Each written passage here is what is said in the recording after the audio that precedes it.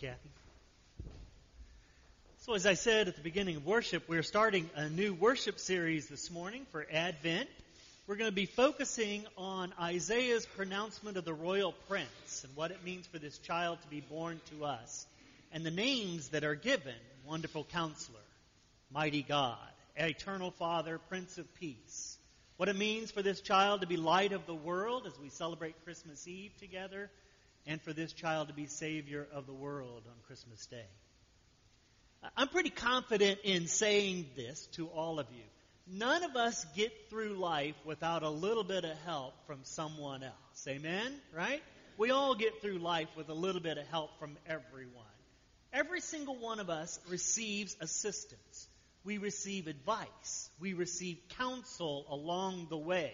It's the way in which we learn to navigate the world that is around us without us having to make our own mistakes all the time and reinvent the wheel, each and every one of us all the time, right?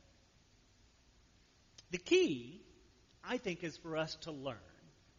To learn from those others around us who have wise, good, solid counsel to give, and to try to figure out how to minimize and ignore all the other voices around us.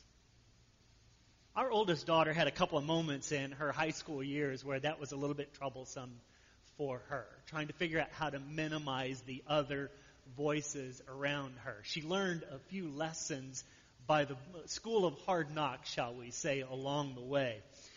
I used to be a member of what was called the International Customer Service Association. Now, you guys don't care about that. But one of the things that they used to do is every year they'd have an annual conference somewhere. And you could go off and do some learning and some training regarding your opportunities as a manager in the field. One year we went to Seattle, Washington.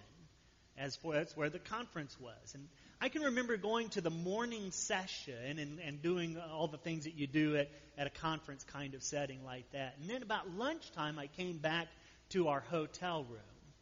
And when I entered the hotel room, Margaret was on the phone having, shall we say, one of those strong parental conversations with our oldest one, right? You know, any of you ever had to have a strong parental conversation with any of your children? Those of you who had, any of you remember your parents having a strong conversation with you about something? Yeah, you know, you kind of know those moments where your parents are giving you counsel over something that you have done. And that was going on in this moment. After a few moments when she finished the conversation and had time to decompress from the conversation, she shared with me what had happened. Now, most of you all know that we're a blended family. And while we were out of town, the two girls were supposed to be staying at their dad's house. Now, Kendra was out with one of her friends, and this was one of her friends that she just could not say no to, right? And they decided to stop by our house because Kendra needed something at the house. Well, the friend found out that we were out of town. Do you guys know where I'm headed with this by any chance? Yeah? Well, stay with me anyway. But so the friend found out and convinced Kendra that they should have a few people over to the house. And the friend gets on the phone and starts calling friends. And you know how this goes, right? Not only do the friends get called, but the people they don't know also get called. And before you know it, we've got a plethora of kids at our home with zero supervision. Right? So about 10:30 that night, my youngest brother and his wife show up at our house because they always house sat for us at this time. And my youngest brother said that he sat in the driveway for 30 minutes trying to figure out if he wanted to go in and interrupt what was going on or simply turn around and ignore the situation, you know, right? So he's in a quandary himself. But he decided best thing is I probably better go in and find out what's going on for safety reasons. So he goes in and finds Kendra, and she sees him, and she knew at that moment she was busted, right? She was in big trouble.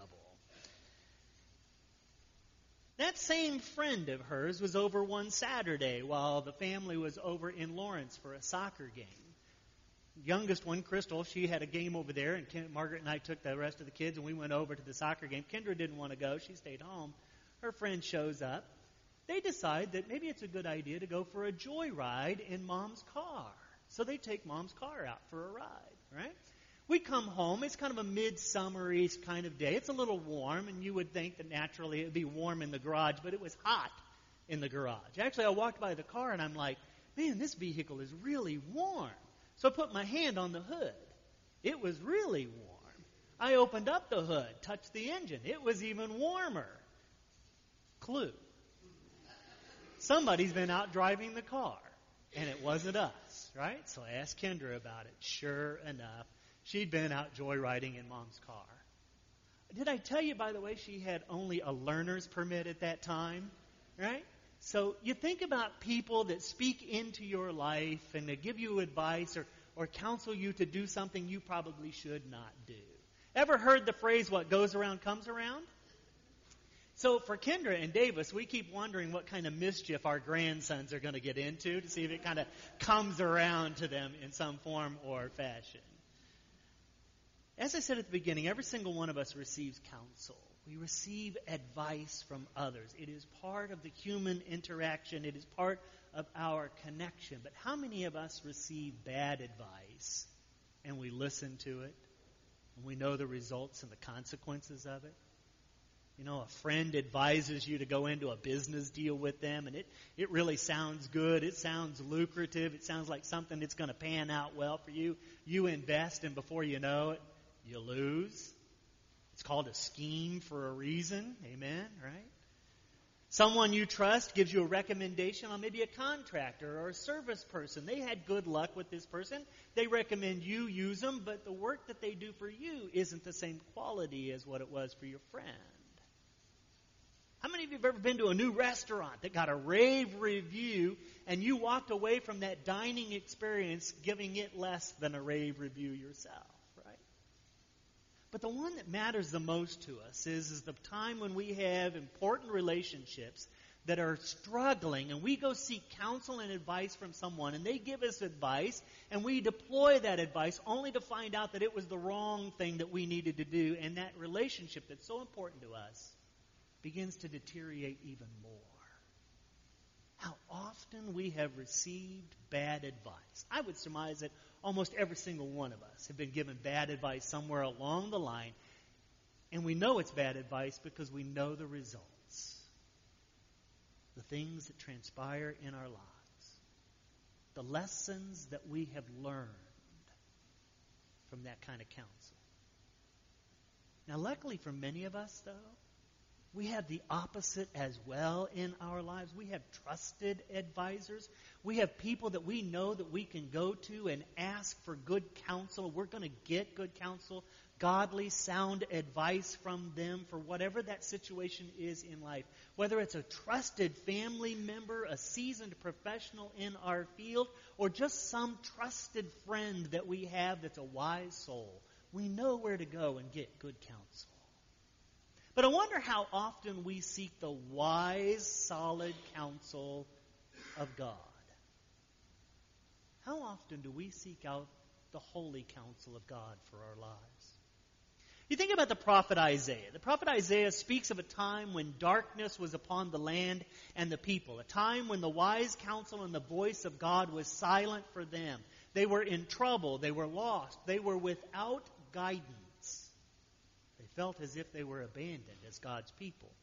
But Isaiah the prophet comes, and in that moment, Isaiah pronounces to them that God has zero intention of leaving them as a people in darkness. God has no intention of leaving them without guidance, without hope. The prophet announces to them a royal pronouncement. A child will be born. A son will be given to them. God is breaking in to establish peace and justice, to reorder things. And this child that will sit on the throne of David will be called of all things a wonderful counselor. This people who were dwelling in darkness received God's wise counsel through the prophet, a message of hope for them, light that could be life for them. Counsel they could trust. Counsel they should listen to. I wonder how many of us listen to the wise counsel of God for our lives. How many of us listen to it and try to apply it each and every day? There's a number of us, and I've seen it in a variety of different forms. I've heard the conversation. There are a number of folks who are still struggling with the post-election results and all that that means for us as a people. There is fear. There is insecurity. There's disillusionment. It is creeping into our homes and the environment around us. For some, it feels like we are descending back into darkness. Are we a lost people? Are we in trouble? Are we without guidance? Is the voice of God silent in our nation? That's how some people feel. In a devotional guide that I read this week called Disciplines, there's several different little articles that are in it. And one of the authors reminds us of the wise counsel of St. Augustine. St. Augustine was one of the first Christian theologians and writers to suggest to us how we should view the world around us. To be reminded that we are simply sojourners. We are pilgrims who are traveling through this world. How many of you remember the old hymn that said, "This world is not my home, I'm just a passing through"? Right? How often we get blinded to the simple fact, that trapped in the reality that we believe that this is the summation of our journey, this life. How often we lose sight to the fact that we are simply sojourners passing through from this life to the next. And so we should hear and we should be reminded that our wonderful counselors are not the political leaders and the pundits. They're not the business and the cultural icons of our day. Our hope is not built solely on the wisdom of humans geared towards an idea of this life. Our wonderful counselor is the one who was born to us. The Son who was given to us, the one who became flesh and dwelt among us, the one who shows us what true life should look like for every single one of us, how we should live. The goal of true life, according to our wise counselor, is very specific. It should be a life that is lived with a predilection towards the caring for the marginalized and the oppressed. It is a life that is marked by provisions for the widow and the orphan. A life that feeds the hungry, gives drink to the thirsty, clothes the naked, visits those in prison, tends to the needs of those who are sick in our community. It is a life that ministers to the needs of the poor in spirit. It is a life that proclaims the good news of forgiveness of sins, a life that proclaims that things on this earth are not as they should be, and that the full kingdom of God is emerging through God's peace and justice. It's a life that counsels and gives good wisdom and counsel to the next generation. Unfortunately, living this life doesn't come natural to very many of us. It's only achieved by people who are intentionally spending time listening to and being guided by the solid advice of the wonderful counselor. Let me remind you again what the disciplines of good advice should look like in our life. We are given the wisdom of God and of all things the Holy Scriptures. A simple book. 66 different books that contain the wisdom of God. But how often do we pick it up and seek out the wisdom of God for our life? By reading these simple words of Scripture. The good advice. The counsel of God. Or the wisdom of the many writers and interpreters who have read this work and then penned their thoughts in devotional moments and reflections for each and every one of us. How often do we find ourselves reading them and learning from them and applying their wise counsel to our lives? The living examples that are around us. The folks who have become the kind of model Christian example that we would like to also emulate in our own lives, who have good counsel and advice that could give meaning to our lives. How often do we spend time seeking good counsel? Because it's needed. It is much needed good counsel, not only for our own lives, but for this world as well. Because not only is this life that we're living not as God intends, the world around us is not as God intends. God's people are called to bear a witness in the world that the darkness will never win, that the light of God is emerging in us, through us, and into the world, if we would only listen to and apply the counsel of God. So, who is your wise counsel? Who is helping you discover the light of God in your life helping you to become light in this world. A couple of things I hope that you just kind of reflect upon and take with you this morning and try to remember. I think that we all know what bad counsel and advice looks like, as I said early on. We know the results of it. We've lived it in some of our own experiences. But God sent word, a counsel for the people that were dwelling in darkness, to remind them that light was coming into their lives to give them life and hope. And that we are invited to continue to seek that same wise counsel in our own lives, so that the light of God might not only seep into our hearts and souls, but bleed into the world as well. Darkness will never overcome. Light will win. So let me extend an invitation to you to think. To think about this. How much good counsel are you seeking out in your life? Where are the places that you are going to seek out the good counsel?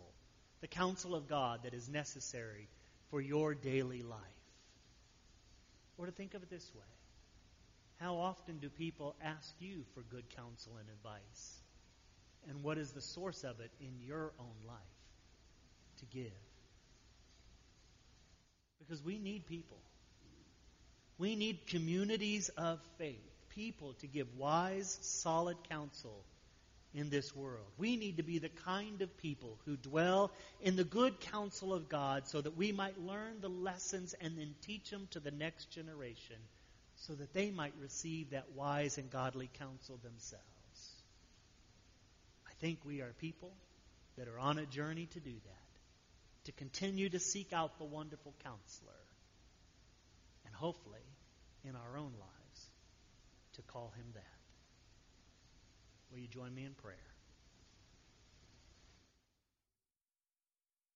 So gracious and holy God, we come before you in this moment. Maybe today we hear that invitation for our own selves to think about where we seek wise and good counsel. How often do we seek it from those who are just like ourselves, fallible beings? How often do we ignore the good, wise counsel that you have for us? Teach us, O Lord, to listen to you through your own words, but also to listen to those who are being created new through you, who have good, wise counsel to offer and share. Help us to seek that out in our own lives so that we might be made new and formed in a fashion and a way in which we might be a people of wise, godly counsel ourselves. May we share with all the light of your goodness in our lives. We ask this through the name of our wonderful counselor, Jesus the Christ.